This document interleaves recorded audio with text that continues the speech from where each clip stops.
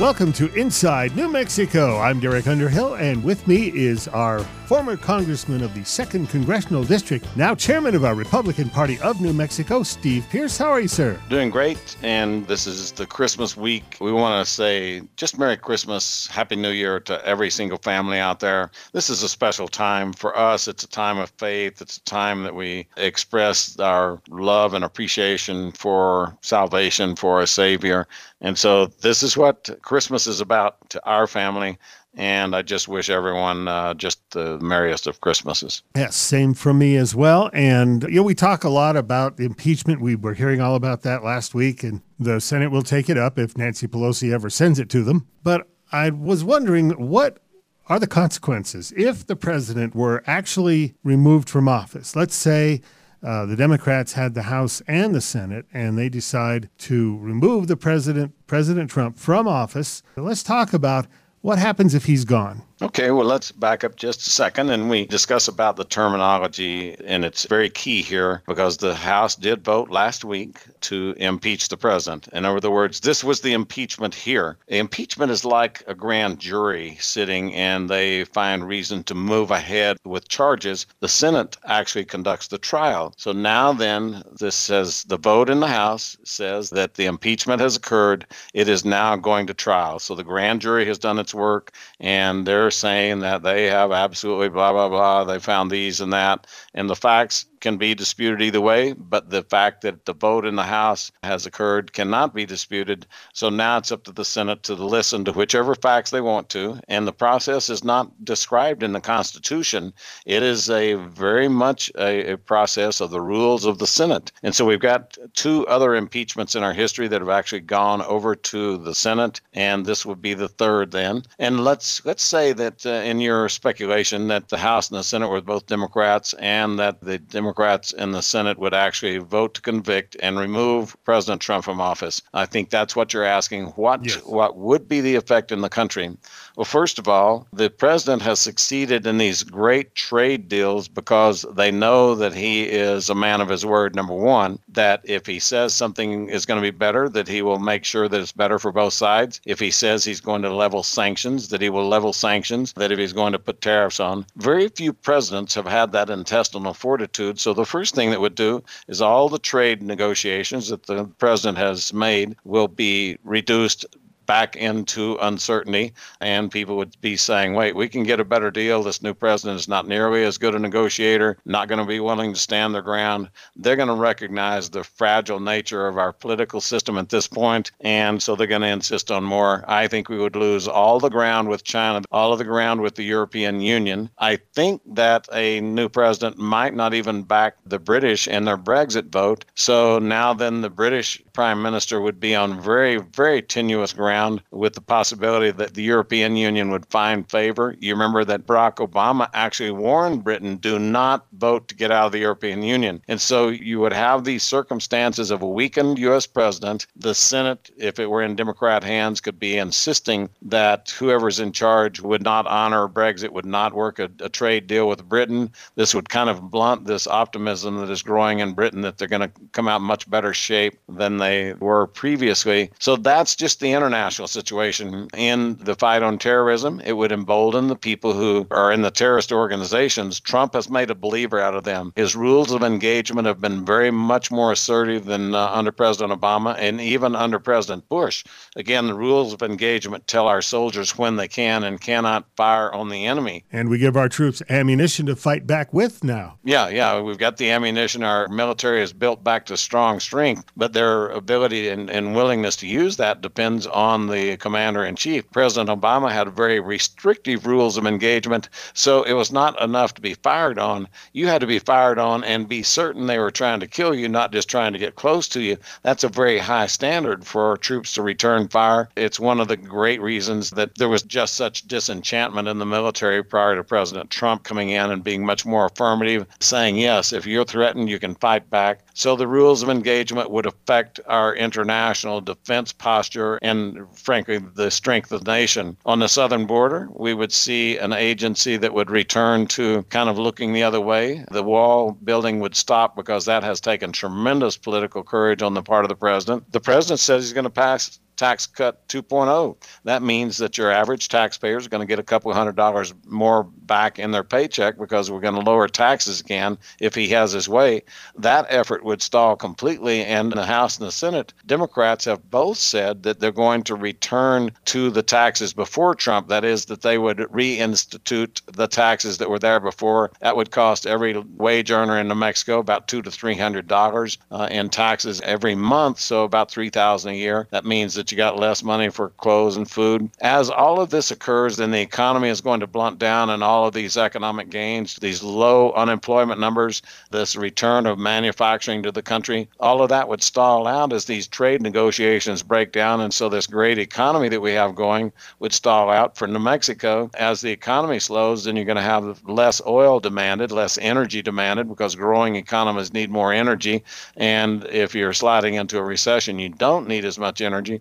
And so you would find that New Mexico's sales of oils probably would decrease. These tremendous surpluses that we've been having would be dissipated. But probably the biggest thing that you would see is that the power of the state would increase dramatically. And your everyday American who wants the swamp drained, they want Washington to be less powerful. Our founding fathers warned of too strong a Washington. They warned of bureaucrats who had too much power. And we've seen that play out with these bureaucrats who just said, this is a coup. We're going to take out a sitting president. We're going to overturn the will of the people. And so those unelected bureaucrats would have more power, and your average everyday citizen would have less power, and there would be no one else willing to take it on, because this president has paid dearly for his willingness to try to drain the swamp. He's paid dearly for his willingness to fight the bureaucracies in Washington. And so I don't think we'd ever see another president willing to take that fight on. It's been a ferocious fight. The president has been on the correct ground. And these are things that we would see happen if the Senate were in Democrat hands and were to convict. Now, I think that the Senate is going to go through a very judicious process. I think they're going to call not as many witnesses as I would want, but frankly, they said they don't feel like they want to call members of the House of Representatives. I would like to see Adam Schiff have to answer a few questions under oath, but they say no, the decorum between the House and the Senate will not be compromised. They're also not going to call Hunter Biden and Joe Biden in. So I think that that's judicious. I think they want to consider the facts. I think they want to have a fair consideration of the facts that did not occur in the House. And so I think that we'll see that vote come out of the Senate very early in January so that we can get about the business of fixing the country, fixing our defense, approving these treaties with trade for our partners around the world. In the past, they've been so unfair to the American worker. President Trump is renegotiating, and I see we're going to probably approve those, and they're going to move forward, and they will become law of the land. I think that America is in great shape and on the way to be even greater. I think that 2020 is going to be a bang-up year for this country. You are listening to Inside New Mexico with Chairman of our Republican Party, Steve Pearce. Coming up, a special guest. Stay tuned.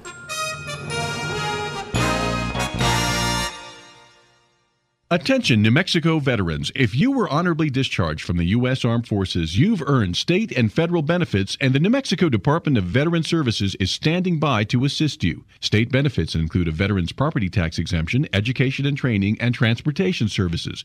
We can also assist with claims for federal VA benefits. The state of New Mexico and this radio station thank you for your service. More information at nmveterans.org or 1-866-433-8387. Welcome back to Inside New Mexico with Chairman of our Republican Party, Steve Pearce. And Steve, I understand we have a guest. Well, we had Stu Engel on last week. Then the week before, we had Jim Townsend. And so one of my friends, longtime friends, Rebecca Dow, represents Truth or Consequences, Sierra County, Grant County. And Representative, thanks for being on the program with us today. Tell us exactly where you do represent and kind of what your district is like. Well, thank you so much for having me. It's a pleasure to be on with you guys today. And I represent District 38, and that includes most of Sierra County. Most people are familiar with TRC and Elephant Butte. Most of Grant County, which is home to Silver City and the Gila, and a little bit bit of Hidalgo County, all the way to the Arizona border. We're on the program today to discuss an issue that is key to your heart. Tell us a little bit about the circumstance in CYFD and what you've seen. The issues around children youth and family services, particularly their child protective services, there's just so many issues. I don't even think we could cover them in this segment. But I think what is pertinent in the front of people's minds right now is this death of this 4-year-old boy, James, that had been in CYFD custody, going back and forth between his grandparents and relative care and his biological mother. The facts in the circumstances around James' death are still coming out.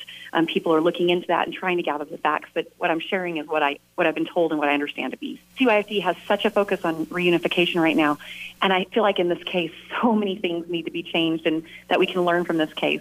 For our listeners, reunification means to the biological mother or father. Is that correct? Correct. So the federal trend, and thus the New Mexico trend that we are following those lines because there's federal dollars tied to it, is always reunite the child. Even when there's substance abuse that can cause risk to the child, even when there's abuse and neglect, but that we always try to reunite. So we have something in New Mexico that's sort of unique to us called safety monitors. So the biological parent can get the child back while CYFD is deciding what to do with a care plan. CYFD can reunite the parent with the child or not even remove the child while they are putting together a safety plan or services. They have this thing called a safety monitor. The biological parent picks the safety monitor, and I hear stories over and over again that the safety monitor is in worse shape than the parent sometimes. So you're telling me that CYFD is putting kids in harm's way by returning them either to the safety monitor or to the biological parents who may be on drugs, may have issues that we don't even know about. And even with all of the people reporting them, you're not telling me that they still put them back in that circumstance, are you? That's exactly what I'm telling you. And the parent picks the safety monitor. In the case of James had been placed with his grandparents who were safe relative care multiple times. And the family members were wanting James and were calling CYFD and saying, where is he? What's going on? Like they knew there was a problem. But the parent didn't choose to put James with the grandparents. They picked a friend who was a safety monitor. CYFD allowed it. And the safety monitor is any person the biological parent picks. And the safety monitor was in charge of the mother at the time of James' death. And how did James die? I don't know the circumstances of his death. But he was in the care of people chosen by the state, and suddenly he's not alive. Chosen by the biological parent who has substantiated. But approved by the state. The state says correct. This is the way it's Correct. done. And so Correct. the grandparents, are they objecting during this? Because it sounds like they were trying to do the right thing. They were trying to do the right thing. They care about James. They wanted custody of him. But the mother didn't pick them as the safety monitor. It happens all the time. The biological parent doesn't tell the safe, caring, invested relative. They pick a safety monitor that's their friend or their coworker or, whatever. I mean, I've heard stories from nurses that are working in the neonatal unit where babies are born addicted. And these safety monitors assigned by CYFD are coming to pick up these babies. They're in worse shape than the parents. They're 2.5 hours for a discharge. The nurse walks the safety monitor to the car to make sure they put the car seat in properly and finds 2 young children that have been left unattended for 2.5 hours in the car by the safety monitor. And people report it and nothing's done. CYFD refuses to hear these contrary reports. It's as if they want to turn a blind eye because then they'd have to deal with it. Now, the thing that's so frustrating is we hear this really high turnover rate at CYFD. These people are going in and working in child protective services not for the money. These frontline workers, I call them first responders, they are distraught over what they're experiencing. They're brokenhearted over the children they have to return to homes they don't believe are safe, and there we see these high turnover rates. We see them leaving child protective services. They do it because they care. They go and sign up, but the laws, the children's code, the reunification, the policies and procedures reunite the children with the parents who are causing harm. Otherwise, Even they when lose school federal districts are funding. saying no, a lot of it's tied to federal funding. And so we're going so far as to call foster parents foster caregivers, or to call the foster home. We're not going to call it a home. We're calling it a foster placement or temporary care facility because we're trying to have the child, the family, the workers, the foster families, everyone in the mode that this child's going home. This child is going back to the home. And of course that would be the ideal circumstances, but that's a safe home where parents are getting the services, the support services they need. Now, we've talked on this program a lot about Victoria Martins and the abuses there. Is she someone that CYFD had on the radar that people had complained about and they left her there with her mother? Absolutely. And the little gal, I don't know her name, the one whose school found evidence of sexual abuse in her panties, and the charges were dropped a couple weeks ago because the mom didn't want her to testify. That same abuser is now getting charges brought of sex trafficking against him. It was just on the news yesterday. And so we did not pursue it there. And now then we let them out, and they did the same thing again. And we wonder why the crime is so high in New Mexico, and it looks like the system is the reason that the crime is high in New Mexico. When we ignore problems, they don't go away. CYFD was bragging that they did not remove one single child from a home in the month of October. Did abuse end? In the month of October, there was no abuse or neglect in the state of New Mexico? Well, let's say that you've got a foster family, and the reunification, the state wants to take that step to put them back with a parent. And does a judge hear that? Who makes that decision? Foster parents cannot intervene on behalf of a child, whether they've had them 1 month or 10 years. Let's say that you have a child who doesn't speak. I hear that as a descriptor a lot, that the child goes nonverbal. They put them with the foster family for a week or two. They start laughing and talking, and everything seems to be returning to normal. Surely the system has a way to ask the foster parent, what is it that's changing the behavior? You would think that would be the case. And there may be guardian ad litems or maybe a CASA, a court-appointed advocate, that may choose to do that, but there's nothing in statute or policy that would suggest that foster parents should be viewed as the child's expert, no matter how long they've had them. And so it seems like the system is guaranteed to fail. In cases where it could succeed, these are things that break your heart, because these are not just temporary. We ruin lives in this way. And you're telling me that last week we had another death in CYFD. And again, the system doesn't seem to even really care. And even whenever these children are living, the more and more trauma, the more and more homes they are transferred to, the more and more experiences they have, we see diagnoses and multiple diagnoses where they end up in this cycle of despair and the sense of hopelessness that they can't recover. We could talk the rest of the program. We've got to move on today. I really appreciate your heart for the kids. I appreciate your willingness to talk about the circumstance in this recent death in CYFD. We're going to continue to publicize that as a Republican Party of New Mexico. We think we are the voice for those who have little to no voice, the unborn. But I just want to say, as the party chair, thank you for your heart for families that are just trying to solve problems in individual lives one at a time. That's when we're going to fix society. So God bless you. Thanks. Keep up the great work. Thank you. I hope you'll stay tuned for our next segment. In just a moment, we'll be talking about space, among other things, on Inside New Mexico.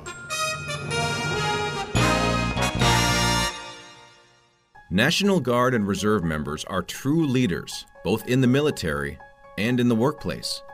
They are highly skilled and get the job done every day. Employer support of the Guard and Reserve, ESGR, can help you recruit top-notch service members to your workforce. Hiring Guard and Reserve members is good for your business and good for your community. Visit esgr.mil/employers to learn more.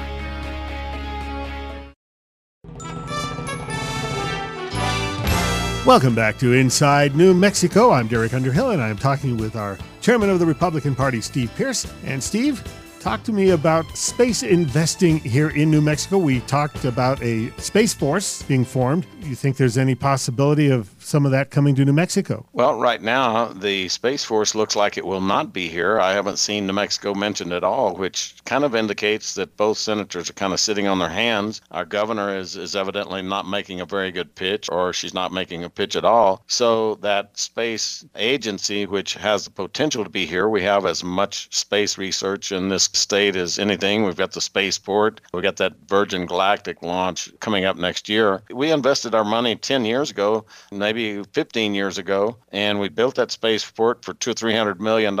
It's been sitting pretty idle, and just now the rest of the country is beginning to look at it seriously, and we seem to be inactive. Now, Morgan Stanley recently hosted a packed New York City investor summit where they're talking about companies and individuals investing in the space industry, and it looks like Virgin Galactic, Viasat, Intellisat, Maxar Technologies, Planet Labs, Hawkeye 360, Parsons, Jacobs, and more were there. They were pitching their products, and they had to turn investors away. There were almost 3 times as many people attending this summit as attended last year. And keep in mind, it is showing you how you can put your money to make money in their stock or whatever it is. You get a piece of this growth industry, and New Mexico seems very, very much lackadaisical about that right now. And it's a shame because we had a 15, 20-year lead on anybody else. And now then with this focus by our financial system saying that now is the time to put your money in, that we just aren't seeming to respond very well. So you had an analyst, Morgan Stanley analyst Adam Jonas.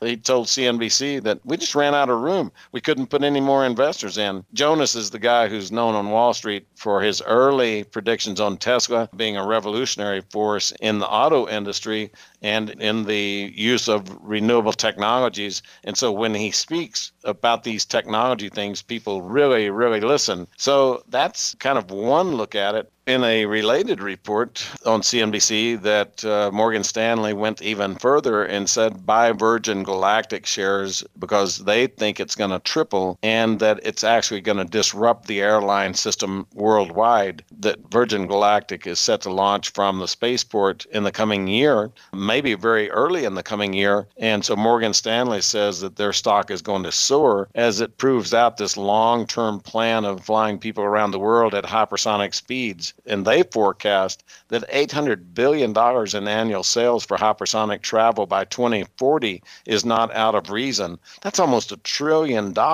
And that's the reason that you're getting such interest in the space industry, but specifically in the piece of the space industry that is located right here in New Mexico. And again, it seems like our governor and our congressional delegation in Washington is very silent. People wonder, how come New Mexico never gets in on the big job movements? It's happening right now. We've been in position for so long that we seem to have kind of gone to sleep at the wheel, and we're going to miss this great opportunity that we should be leading the world in, should be leading in this nation. All right. Now, back to a problem we've had in New Mexico now for a while and doesn't seem to be getting any better. Our rural hospitals are failing. Why? Well, one of the rural hospitals told me after the Affordable Care Act passed, they had me in and showed me an entire wall covered in small print, and that was the entire regulatory process that they, a small community hospital, had to go through. And they just said, we don't have the manpower, we can't raise our rates enough. You know, these big hospital systems, you get 15 or 20 major hospitals scattered across the country. They can hire one person that does nothing except implement all these regulations. They can sort their way through this morass of complicated regulations, and small rural hospitals can't. 106 hospitals in rural areas have closed since 2010. 60 million Americans live in rural communities. That means that people are losing access to care every day. Senator Bernie Sanders and Elizabeth Warren have promised to set aside billions to improve care in rural communities, along with their controversial Medicaid for All proposal. But to tell you the truth, when they began to give the price tag of doing this, the voters in America said, wait,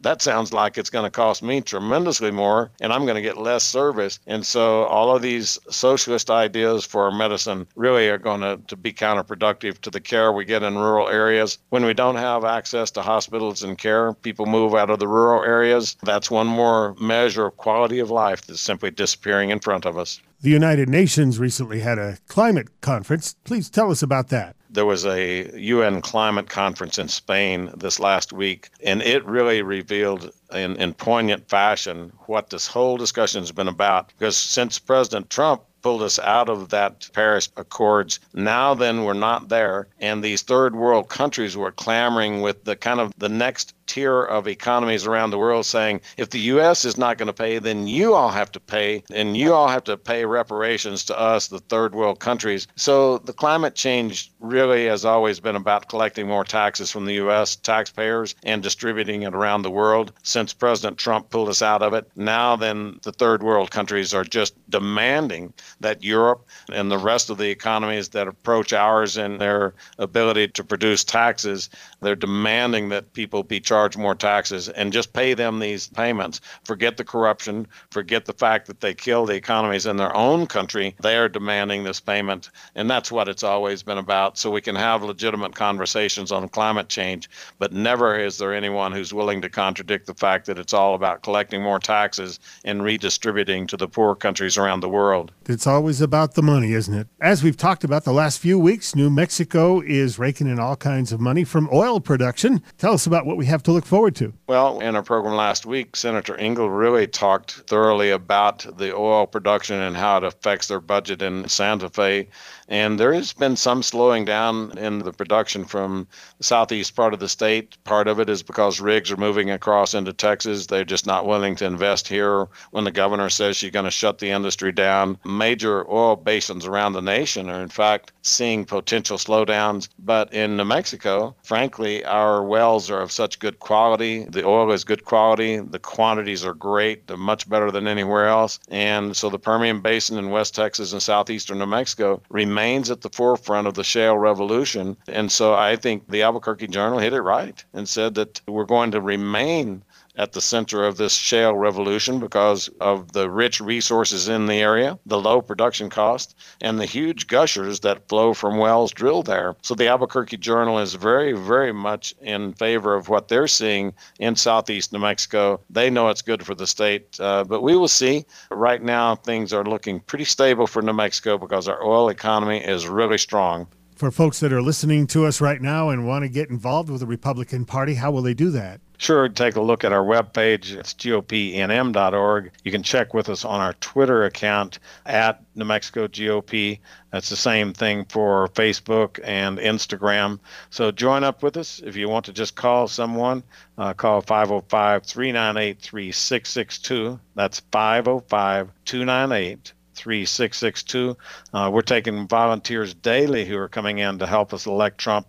Join the fight. Let's turn New Mexico red. I've been talking with the chairman of our Republican Party and former congressman for our 2nd Congressional District in New Mexico, Steve Pearce. This is Inside New Mexico, and we'll look forward to seeing you here again next week.